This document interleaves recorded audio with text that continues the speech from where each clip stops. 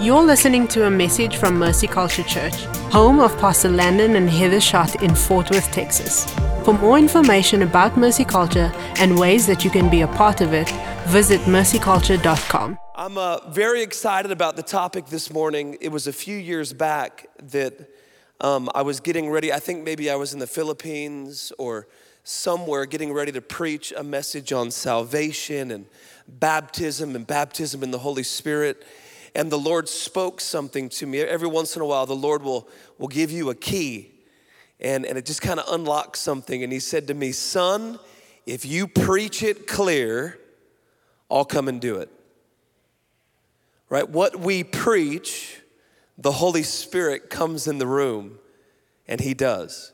Today, we're going to talk about salvation. We're going to talk about water baptism. We're going to talk about baptism in the Holy Spirit and fire. Anybody like the fire? And if we preach that in faith and you respond in faith, the same God of Abraham, Isaac, Jacob, and Moses will be in this room to deliver, to heal, to save, and to baptize. Amen? What I love about the gospel is it is the same message they preached 2,000 years ago. And today I'm gonna bring you the simple ABCs of the gospel. We should never outgrow the simple ABCs of the gospel, because if we do, we miss it. And so as we dive into many different scriptures and we look at different things at different angles, I want to encourage you to lean in, to give the word of God your full attention. And I believe that today people, I just keep hearing in my spirit, even this morning when I woke up, I heard the Lord say to me that people that have been enslaved to sin will be set free. I really believe it in my heart that there's going to be people that come to the altar today that have been in bondage to sin, and they will be set free. I heard the Lord say that people are gonna lay down weight, and they're gonna lay down sin, and they're gonna pick up the fire.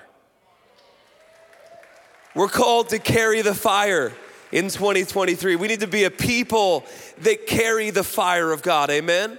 So I wanna encourage you to maybe put your phones on airplane mode, unless you've texted 59090 and text in notes, then you got those. Just stay focused on the notes. Lean in. Let's allow the word of God to move and be powerful in this room today. Amen? The title of this message is Water Baptism. Who's excited that people are getting water baptized? Water baptism, immersed in Dunamis. Immersed in Dunamis. In Acts 2, verse 37, it says this. Now, when they heard this, they were cut to the heart and said to Peter and the rest of the apostles, brothers, what shall we do? And Peter said to them, repent. Say it like a preacher. Say repent. That was, come on, say it like a real preacher. Say repent. Let me hear you in the balcony. Say repent. Which, by the way, I just want to take a moment and pause here. Repentance is the language of the kingdom. John the Baptist said repent. Jesus said repent. Come on now, somebody. Peter said repent, right? Paul said repent and believe. Jesus in Revelation says repent to the churches. There's no gospel, ABCs of the gospel without the word repent. Do not allow some cheap grace to rob you of the gift of repentance. We are a people of repentance. He said, repent and be baptized. Everybody say baptized. Come on, I thought we were preachers this morning. I need some Book of Acts, Holy Spirit-filled preachers in the room. Just for a moment, just pretend like you're in high school and we're at youth camp. I got one come on. And 3 move on. Chris, move on. All right, there we go. Everybody say baptized. That was good. Every one of you in the name of Jesus Christ for the forgiveness of your sins, and you will receive the gift of the Holy Spirit. Say the Holy Spirit. For the promise is for you and for your children and for all who are far off. I'm thankful for that because I was far off. Everyone who the Lord our God calls to himself. And with many other words, he bore witness and continued to exhort them, saying, save yourselves from this crooked generation. So those who received his word were baptized. Say baptized. That was good.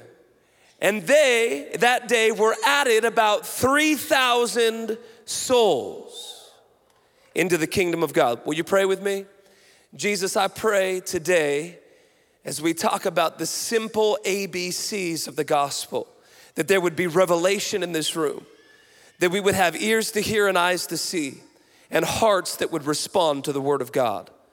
Lord, I pray that people that have come in here one way would leave transformed and changed by the power of God. Lord, I pray that your dunamis power would fall in this place and we would leave transformed and baptized in your son Jesus. If you're in agreement with that prayer, will you say amen? Amen. That word baptized in the Greek is baptizo. It means to immerse, to submerge, to cleanse by dipping or submerging, or I like this one, to overwhelm. Don't you like that? Are you overwhelmed by the Lord?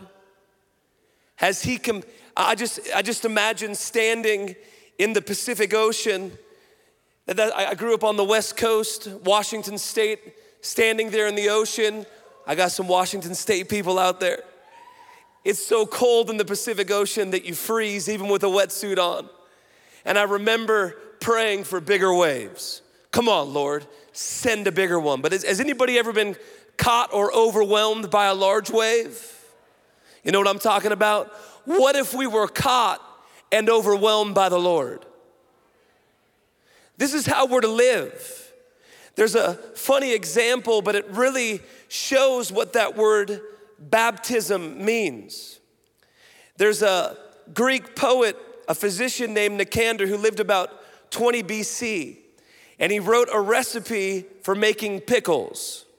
Let me say it this way, have you been pickled?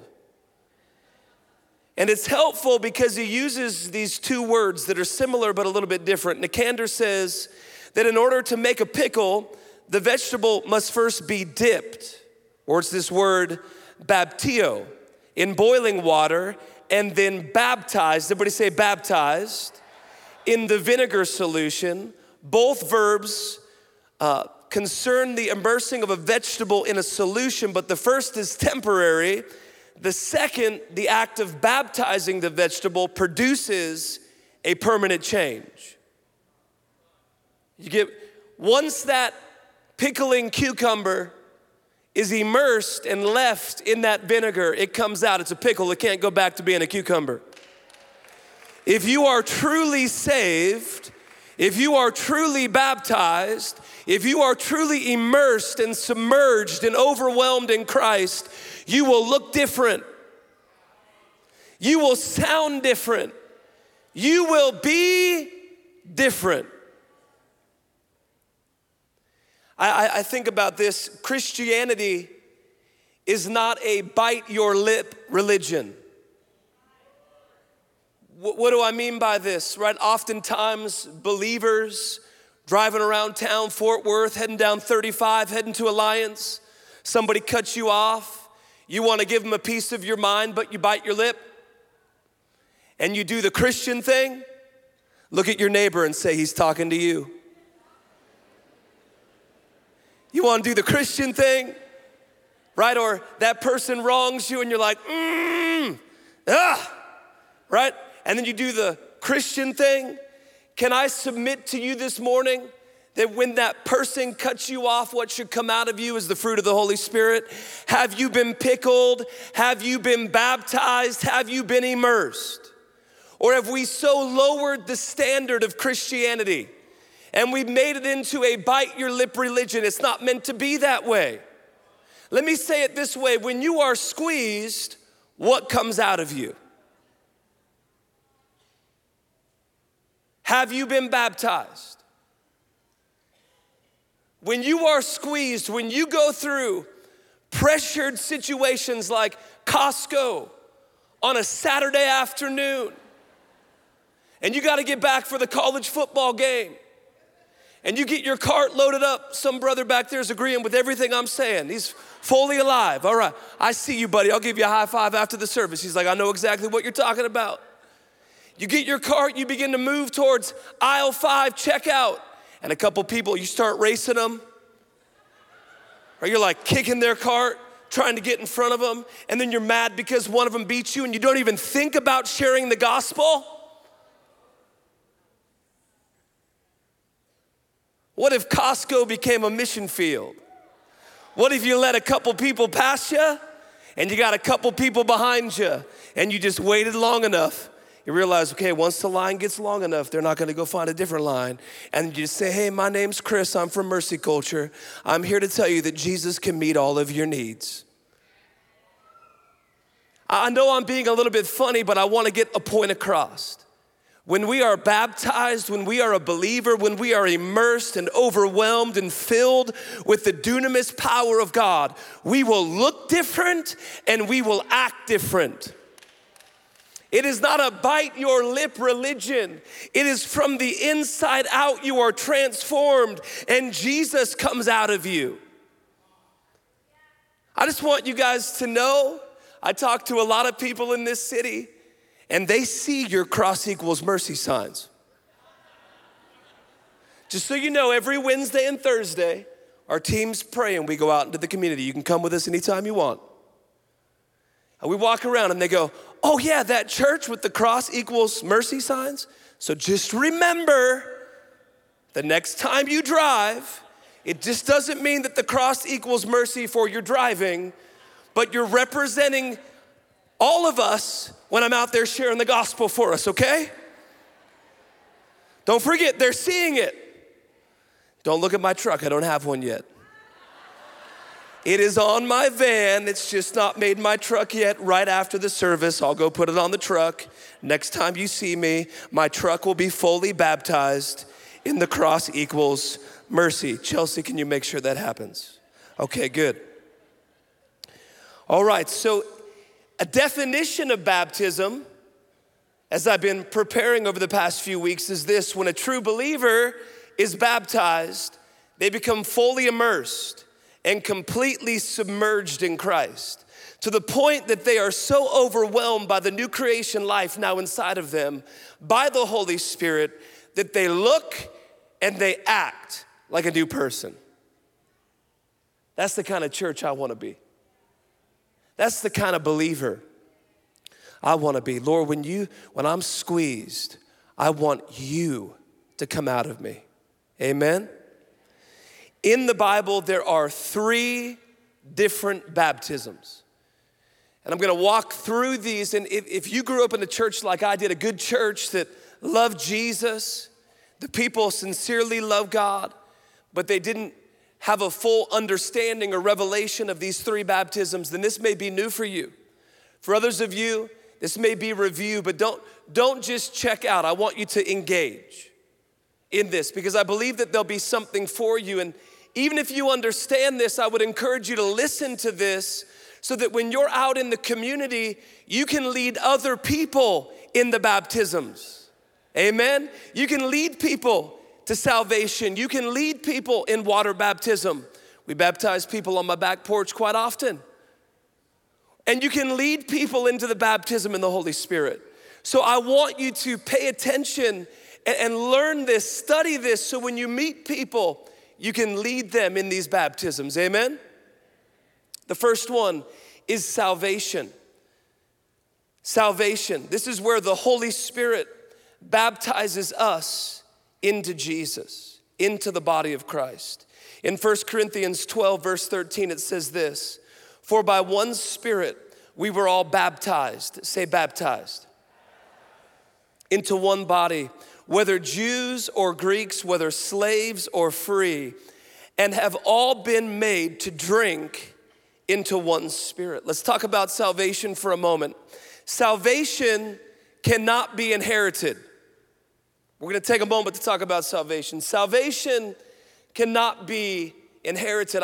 Like I've told you, I spend many hours in our city out with the good news, trying to bring people into the kingdom. And what I hear so often when I talk to them, where are you at with Jesus? Well, my mom believes. My daddy believes. My grandpa was a Baptist preacher. My great-grandma was a prayer warrior. That's great. They probably prayed for you. That's why I'm here. But I'm asking, where are you at with Jesus? See, do not be deceived. When you stand before God, your husband won't be there, your wife won't be there, your on-fire child for Jesus won't be there, your pastor won't be there, your great-grandfather who was a missionary won't be there. It's gonna be you and Jesus. It's not something that can be inherited. It's something that you must believe in and you must follow Jesus in. It's personal. Look at your neighbor and say, it's personal. You must believe to be saved. In Romans 10 verse 9, it says this, because if you confess, say you. See that? If you confess with, say your mouth, that Jesus is Lord and believe in your heart that God raised him from the dead, you will be saved. It's personal.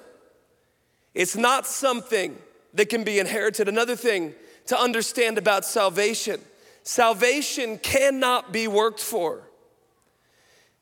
It cannot be worked for. Sin is not only an action, the action or transgression of doing wrong, it's the sin in one's heart or the iniquity that we were born into, right? We know in Romans 3, verse 23, for all have sinned and fall short of the glory of God.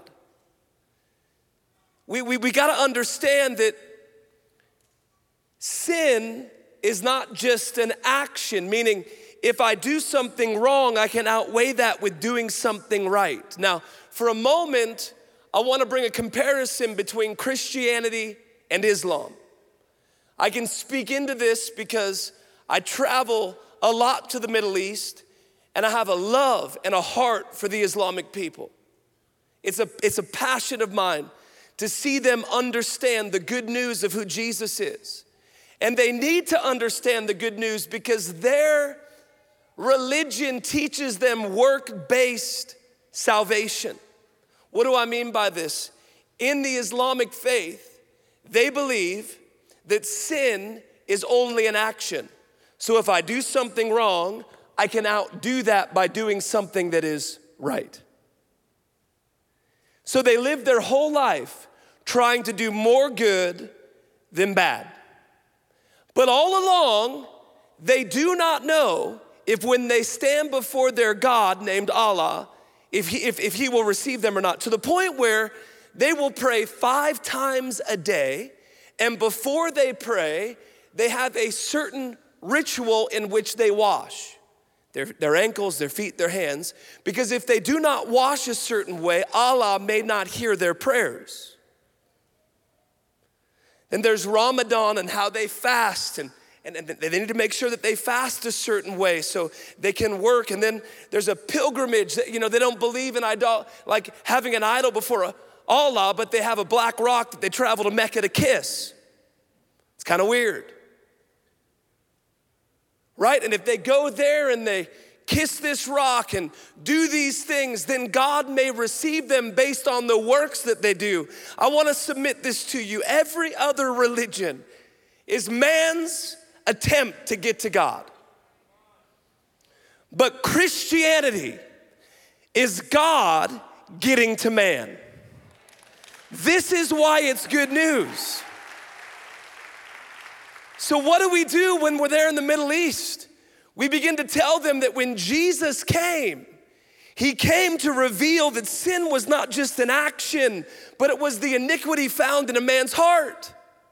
Right? He says, not only can a man not commit adultery, but he cannot think it in his heart. we begin to reveal to them that sin is a hard issue. That's why you've got to be born again. That's why you've got to be given a new heart. You can't clean up this heart. It says in Ezekiel 36:26 that he removes the heart of stone and he places a heart of flesh. That's what it means to be born again. That's why when Jesus in John 3 is sitting there with Nicodemus, right? And he says, Nicodemus, you must be born again. And Nicodemus says, how can I, an old man, be born again? Must I crawl back into my mother's womb and be reborn? And Jesus says, no, Nicodemus, I'm not talking about the physical. I'm talking about the spiritual. Right? Because here's Nicodemus, the teacher of teachers, a Pharisee of Pharisees, done every religious thing that you and I could ever dream of doing. But yet Jesus looked at Nicodemus and said, you, Nicodemus, must be born again. And I'm saying to you today that you must be born again. And that's something that you receive by faith, not something that you work for in your own flesh. That is the good news. In Ephesians 2 verse 4, it says this, but God, being rich in mercy, because of the great love with which he loved us, even when we were dead in our trespasses. Come on. He made us alive together with Christ. By grace you have been saved and raised us up with him and seated us with him in heavenly places in Christ Jesus. Salvation doesn't come through church attendance or even the gifts moving through you. This is for you as much as it is for me. We know this scripture in Matthew 7:21. Not everyone who says to me, Lord, Lord, will enter the kingdom of heaven, but the one who does the will of my Father who is in heaven. On that day, many will say to me, Lord, Lord, did we not prophesy in your name, cast out demons in your name, and do mighty works in your name? And then I will declare to them, I never knew you. Depart from me, you workers of lawlessness. I walk all over this city, really all over this earth. Whether I'm in Detroit or Oregon or Kentucky, wherever my feet find me, and I say to somebody, how are you doing with Jesus? This is what they say. Haven't been to church in a while. I didn't ask you how you were doing with church. See, going to church doesn't save you. Just like going to McDonald's doesn't make you a cheeseburger. Go to Chick-fil-A, just not today because they're closed. Okay, false advertisement. Moving on. See, if we're not careful, it's like we say, well, I went to church, I'm good. No, do you know him? Better yet, does he know you? I love what Pastor Landon said one day. He said, being in the secret place isn't so much about you feeling God, it's about God feeling you. I thought, okay, there it is. Does he feel you? Does he know you? Does he know your name? Or are we just playing a religious game? You are saved because you intimately know Jesus, and he has become your Lord, which, by the way, I believe that he cannot be your Savior unless he is first your Lord. It is Lord and Savior. And we have a lot of people that want the benefits of Jesus, but they don't want Jesus. As for me and my house, I want Jesus. I want him. I want to know him. I want to walk with him intimately. Don't think that you can walk to an altar, pray a prayer, and it'll all be okay. See, because as important as the altar and the prayer was, See, you were coming here to start a relationship with a man, and his name is Jesus. Salvation is not a prayer, it's a person. So this is why the vision of Mercy Culture is to take people from corporate encounters with God to daily personal encounters with God. Why? Because if you don't daily personally encounter the presence of God, I don't know if you're saved. Do you know him? It'd be like this. I invite you to my wedding. I've been married now about 15 years. Let's say you came to my wedding. You watched us say I do. I kiss the bride. I walk away and I never say another word to my wife, Chelsea. Do I have a marriage in 15 years? Don't be deceived, thinking that because you prayed a prayer in 2004 that you're right with God. Come on, somebody. This is why daily personal encounter with God is so important, because he is eternal life. I'm gonna show it to you in scripture. Salvation, right here. It's to intimately know Jesus, John 17, verse 3. By the way, this is Jesus speaking. Like if there's ever a moment in the Bible to slow down and listen, it's where Jesus talks about eternal life. Like if there is ever a moment to pause, your eternity hinges upon this scripture. Like if there is a pin drop moment in a church, it would be this scripture right here. John 17, verse 3, where eternal life, come on, is telling you what eternal life is. Did you catch that? Eternal life is Jesus. He came and said, I am the way, I am the truth, and I am the life. Right? He is the creator and the sustainer of all things. He's eternal, the Alpha, the Omega, the beginning and the end. He is eternal life. That's why when they carried baby Jesus to be circumcised into the temple and Simeon sees him, he says, my eyes have seen thy salvation. It's not a prayer. It's not a moment at an altar.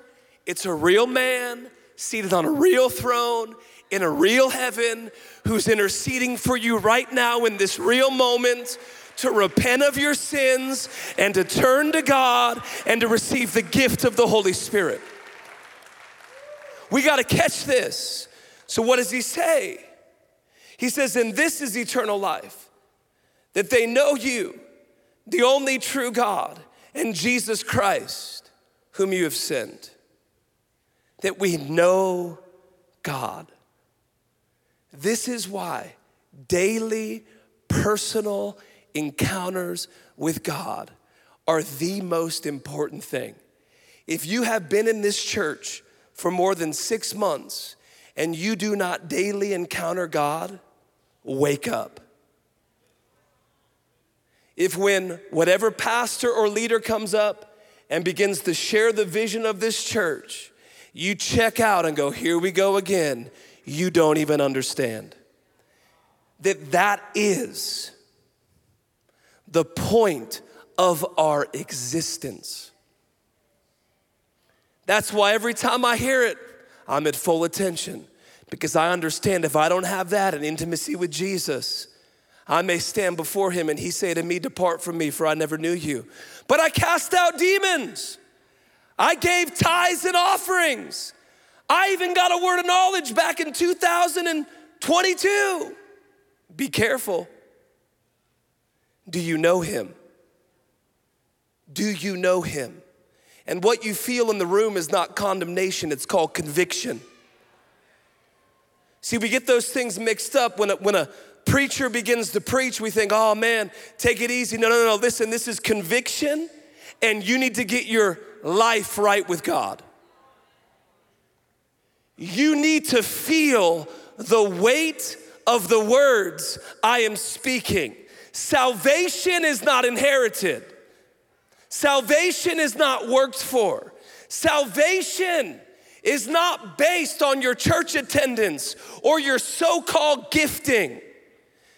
It's a gift that you receive from God and a personal relationship that you steward daily in your personal encounters with God.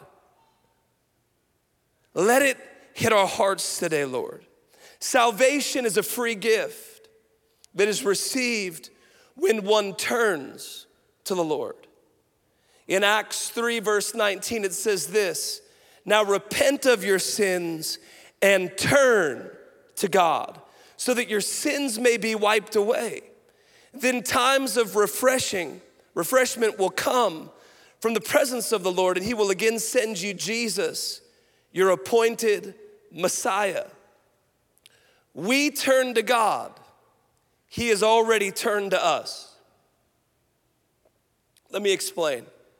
All over this city, I meet people, and they say, I'm not quite ready yet. I need to get my life together. I'm just not quite ready to come to church. I'm not quite yet to say a prayer. I got to get my life together so that when I present myself to God, hopefully he'll turn to me when I say I'm sorry. As if God's got his back turned to you, and you hope that you can say all the right things for God to turn around and look at you. That's not the gospel. The gospel is a God that left heaven, came to earth, and rescued you while you were yet a sinner. All he needs you to do is turn. All he needs you to turn. You can't clean yourself up. You can't change yourself. You were born a sinner. You're gonna remain a sinner until you've been born again. What you need to do is turn to God. And when you turn to him, he will collide with you. This is the gospel. This is the good news of Jesus. In Matthew 11:28, Jesus says, "Come to me, all who labor and are heavy laden, and I will give you rest." You see this in the scripture. He's saying, come to me. In John 10, verse 9, you see Jesus say, "Yes, I am the gate. Those who come in through me will be saved. They will come and go freely and find good pastures." The thief's purpose is to steal and to kill and destroy. My purpose is to give them a rich and a satisfying life. See, as I meet people all over this community, I say, "Where are you at with Jesus?" They go, I believe in Jesus." I'm like, "But your life doesn't look it.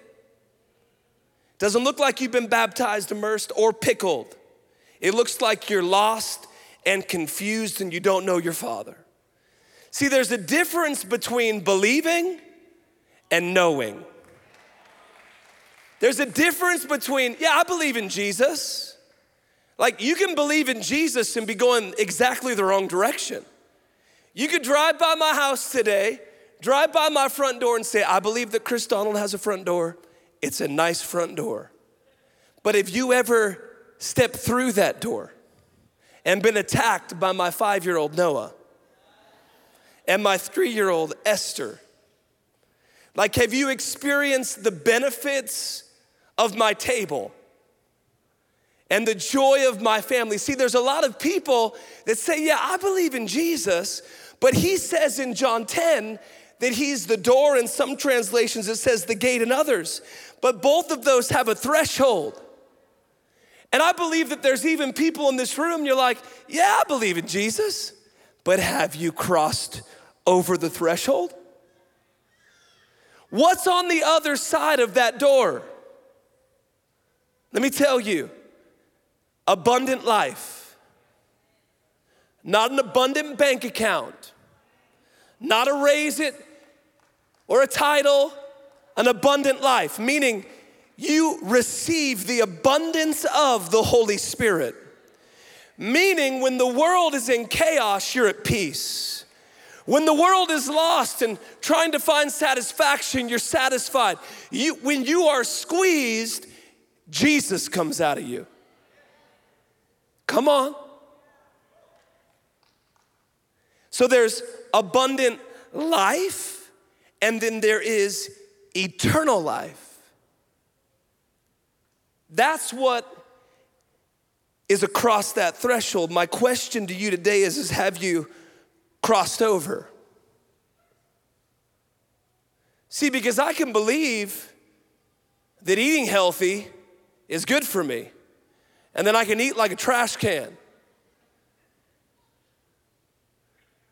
I can believe that starting a workout routine tomorrow could be good for me, but I'm really not gonna start it tomorrow. See, at a certain point, you actually have to do it. You've gotta step through the door, step through the gate, and receive the benefits of Jesus. Number 2 is this: water baptism. Water baptism. The first one is salvation. The second one is water baptism. A disciple baptizes another disciple in water. Matthew 28, verse 19. This is the verse that motivates me every day of my life. Go therefore and make disciples of all nations, baptizing them in the name of the Father and of the Son and of the Holy Spirit. Water baptism is the first act of obedience to Jesus when we are saved. When we go into the water, we are making a public and prophetic statement that we are identifying with Jesus in his death, his burial, and his resurrection. What is a prophetic act? It's an act or an action, something we do under the anointing and unction of the Holy Spirit as a step of faith, as an act of obedience to release the power, the presence, and the victory. Come on, there's gonna be a lot of victory tonight. Oh man, we're gonna have a victory party. There's gonna be a lot of shouts of victory tonight when people come up out that water. Victory of God in the solution. Think about it. An Old Testament example of a prophetic act. The people of Israel walking around the walls of Jericho. The prophetic act, right, that would seemingly not be something that could defeat an enemy like Jericho. Walk around the walls, shout. That's a prophetic act where we saw a victory and an outcome of God's power and his presence moving on behalf of the Israelites. A New Testament example, communion, right? You have a simple wafer and grape juice. But when you in faith take that, you're identifying with his body and with his blood. It's the same as with water baptism. Water baptism is a burial ceremony. In Romans 6, verse 1, it says this: what shall we say then? Are we to continue in sin that grace may abound? By no means. How can we who died to sin live in it? Do you not know that all of us who have been baptized into Christ Jesus were baptized into his death? We were buried therefore with him by baptism into death, in order that just as Christ was raised from the dead by the glory of the Father, we too might walk in newness of life. For if we have been united with him in a death like his, we shall certainly be united with him in a resurrection like this. We know that our old self was crucified with him in order that the body of sin might be brought to nothing, so that we would no longer be enslaved. Do you hear that word? Enslaved to sin. And I heard the Lord say that people that were enslaved to sin would have victory over sin because they identify with what Jesus has done on the cross. Water baptism is a burial service, right? If you have a family member who passes away, you make sure that they are dead before you put them in the ground. Right? ABCs of the gospel. I told you, we're gonna be simple today, but I'm going somewhere with this. You make sure that that person is fully dead before you put them in the ground. I wanna tell you today that water baptism does not save you. Water baptism is a sign that you have fully died and you have been risen in new life with Christ.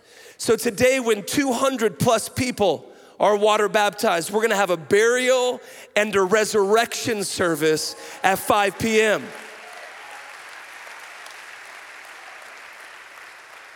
And those enemies that have been attached and attacking people, holding people in bondage, will remain in the water.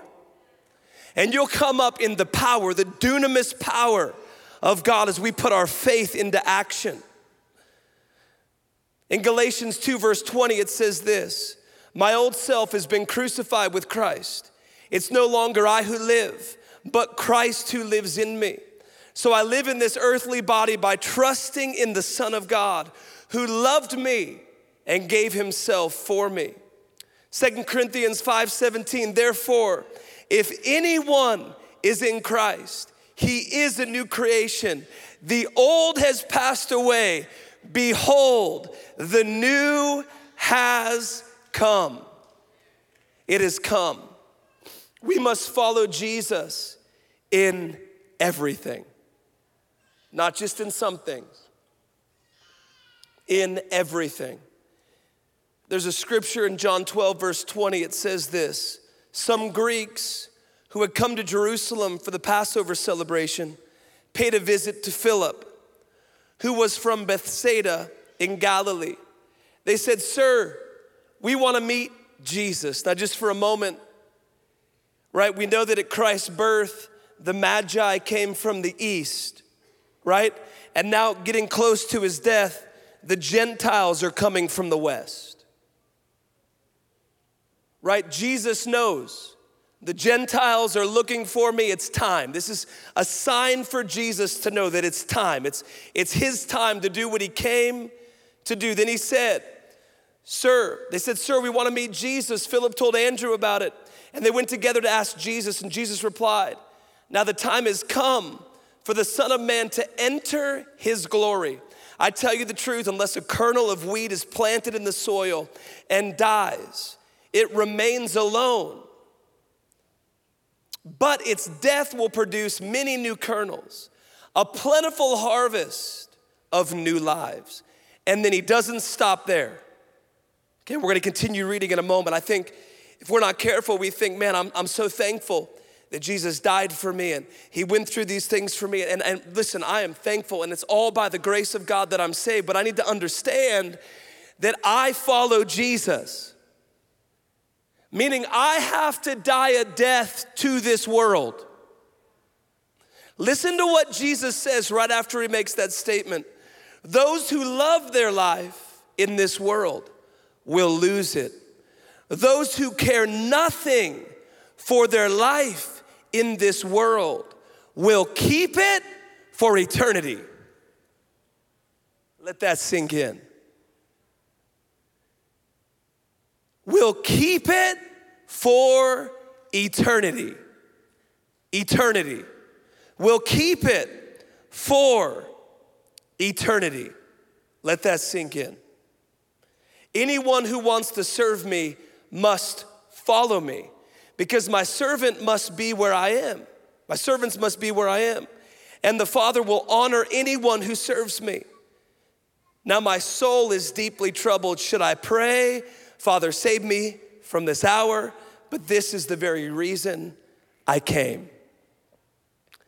When we're in the Middle East and we're working, whether that be in Iraq or Pakistan or other areas, we've asked certain leaders, what is the difference between Western Christianity and Eastern? This is what they say. You guys don't truly count the cost. See, there in the Middle East, it may take a person 4 or 5 months before they decide to be saved. But they completely reckon themselves dead to this world.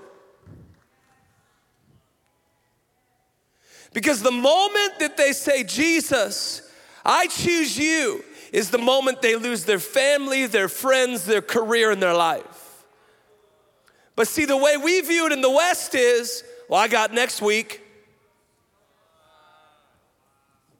I mean, I know Pastor said that, but I'll work on it. Next week, I'll fast next year, I'll pray tomorrow. No, let this sink in. Do you love your life? Are you holding on to things? Have you not count the cost? Have you not gone all in? Do not allow this culture to deceive you. I reckon myself dead so I can be alive. I believe today that people are gonna be born again. I believe today people are gonna have encounters with the presence of God, that your lives are gonna be lit on fire, that people are gonna be baptized in Dunamis, that there's gonna be life that's like almost like pads being put on your chest, bringing you back to life, to the reality that what you do today matters. How you live your life. Do you have one foot in and one foot out? Listen, the Bible says the way is narrow. Why is it narrow? Because it's the width of a man. It's the width of Jesus, the door. Meaning if you got one foot in and one foot out, you ain't gonna make it through the door. You've gotta be saved in Christ, baptized, immersed in Jesus, and brought up in the resurrection power of God. He's gotta know you and you've gotta know him. Am I preaching to anybody this morning? If you're like, man, this guy just yelled the whole time at me. I wasn't just yelling at you, I was yelling at everybody. Even you guys online, I love you. Listen to this verse, Galatians 6 verse 14. But far be it from me to boast except in the cross of our Lord Jesus Christ, by which the world has been crucified to me and I to the world. Has the world been crucified to you? Is he ultimate Lord in your life? Today, I hope if your answer is no, it becomes yes. It's the best way to live. If somebody could come to the keys, it'd be a perfect time. The last baptism is spirit baptism. This is where Jesus baptizes us in the Holy Spirit. It's not baptism of, it's baptism in. Meaning Jesus is the one doing the baptism. In Matthew 3 verse 11 it says this, I baptize you with water for repentance, but he who is coming after me is mightier than I, whose sandals I am not worthy to carry. He will baptize you with the Holy Spirit and fire. His winnowing fork is in his hand, and he will clear his threshing floor and gather his wheat into the barn. But the chaff he will burn with unquenchable fire. He in this passage is Jesus. Jesus will baptize. Jesus wants to completely immerse you, submerge you, and overwhelm you in Dunamis. What does that look like on Monday morning? Do not lower the bar of what normal Christianity is. What would it look like to wake up on Monday morning, saved, right with God, baptized, old man dead, up, resurrected, identifying with Christ, and immersed and clothed in the power of God? What does that look like? That looks like a city being saved. That looks like transformation. That looks like, oh man, that looks like heaven coming to earth. Do not lower what we think normal is. This is normal Christianity. Jesus is our example. Did he do all three? Well, number one, he didn't have to be born again. He was born right, so that we could be born again. Number two, second baptism, John baptized Jesus in water. And then number three, he was baptized, Jesus was baptized in the Holy Spirit when he came up out of the water. Look in Matthew 3 verse 13. Then Jesus came from Galilee to the Jordan to John to be baptized by him. John would have preferred would have prevented him saying, I need to be baptized by you, and do you come to me? Think about it, because I just read a scripture where John is prophesying, saying there comes one mightier than I who's gonna baptize in the Holy Spirit and fire. So here he is, and John's like, whoa, I've been prophesying about you. You baptize me. Jesus says, no, you baptize me. So then what happens? I need to be baptized by you, and do you come to me? But Jesus answered him, let it be so now, for thus it is fitting for us to fulfill all righteousness. Then he consented, and when Jesus was baptized, immediately he went up from the water, and behold, the heavens were opened to him, and he saw the Spirit of God descending like a dove and coming to rest on him. And behold, a voice from heaven said, this is my beloved Son, with whom I am well pleased.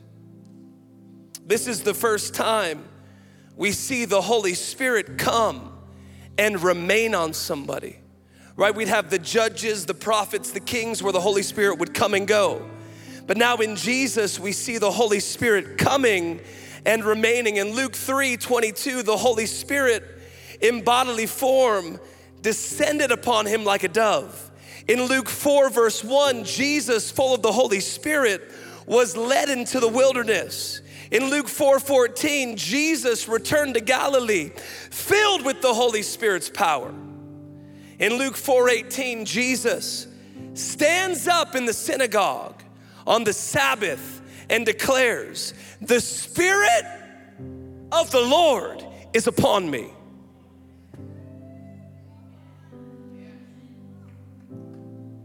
I'm here to tell you today that the Spirit of the Lord wants to rest upon you. I'm here to tell you today that the dunamis power of God wants to clothe you, immerse you, submerge you, and overwhelm you, and you can live that way. You can live that way. For a moment, I want to show you something in the Old Testament that's a picture of the new. In the Old Testament, you have the Israelites in Egypt, and Jesus says to them, put blood over the doorposts. The blood over the doorpost will keep you safe as the angel passes by. That is salvation. Then you have the people of Israel leaving the land of bondage, coming up to the Red Sea. Here's Moses in front of them, pillar of fire and cloud behind them, and the enemy that's enslaved them chasing them down. Moses lifts up the staff. The Red Sea parts. They walk through on dry ground. When the morning light comes, Moses lifts up his staff again, and the walls of water come down, and they destroy Pharaoh's army. That is water baptism. Water baptism is deliverance. Water baptism is victory. Right, there's many Christians that have been saved, but they're still living in bondage. But I'm telling you, if you get in that water and you believe in faith, that when you go under that water, you'll come up and you identify with Christ and his resurrection, and you daily encounter with Jesus, you can walk in freedom. You can live a life of fire, and no religious person can talk you out of it. And then what do you have? Right, they're saved. Right, they're saved, blood over the doorpost. They're baptized, delivered through the sea. But then you have the people living in the wilderness. See, there's another baptism. It's called the Jordan River. There's so many believers that are living in the wilderness, not empowered by Dunamis. They're saved, they're delivered, but they're not empowered. What would it look like if you were empowered by Dunamis to live every second of every day in devotion to God? Right, what happens? They walk up to the river. He's talking to Joshua. He says, I promise you, if you walk across that water, I will be with you like I was with my servant Moses. What does he say to us? He says, I promise you, if you go into all the world and preach the gospel and make disciples, I will be with you with dunamis power. I want to say to you that if you're here and you have not been baptized in the Holy Spirit and received the fire of God, today is your day. If you're here and you're saying, Chris, I don't think I've ever been saved, today is your day. If you're here and you're saying, I've never been water baptized, or for me, I was water baptized when I was 12 or 13. It didn't mean anything to me. I got a cool cross pin and I didn't understand what the cross was. But when I was 18, when I was born again, when I was delivered, when I was filled with the Holy Spirit, that water meant something completely different.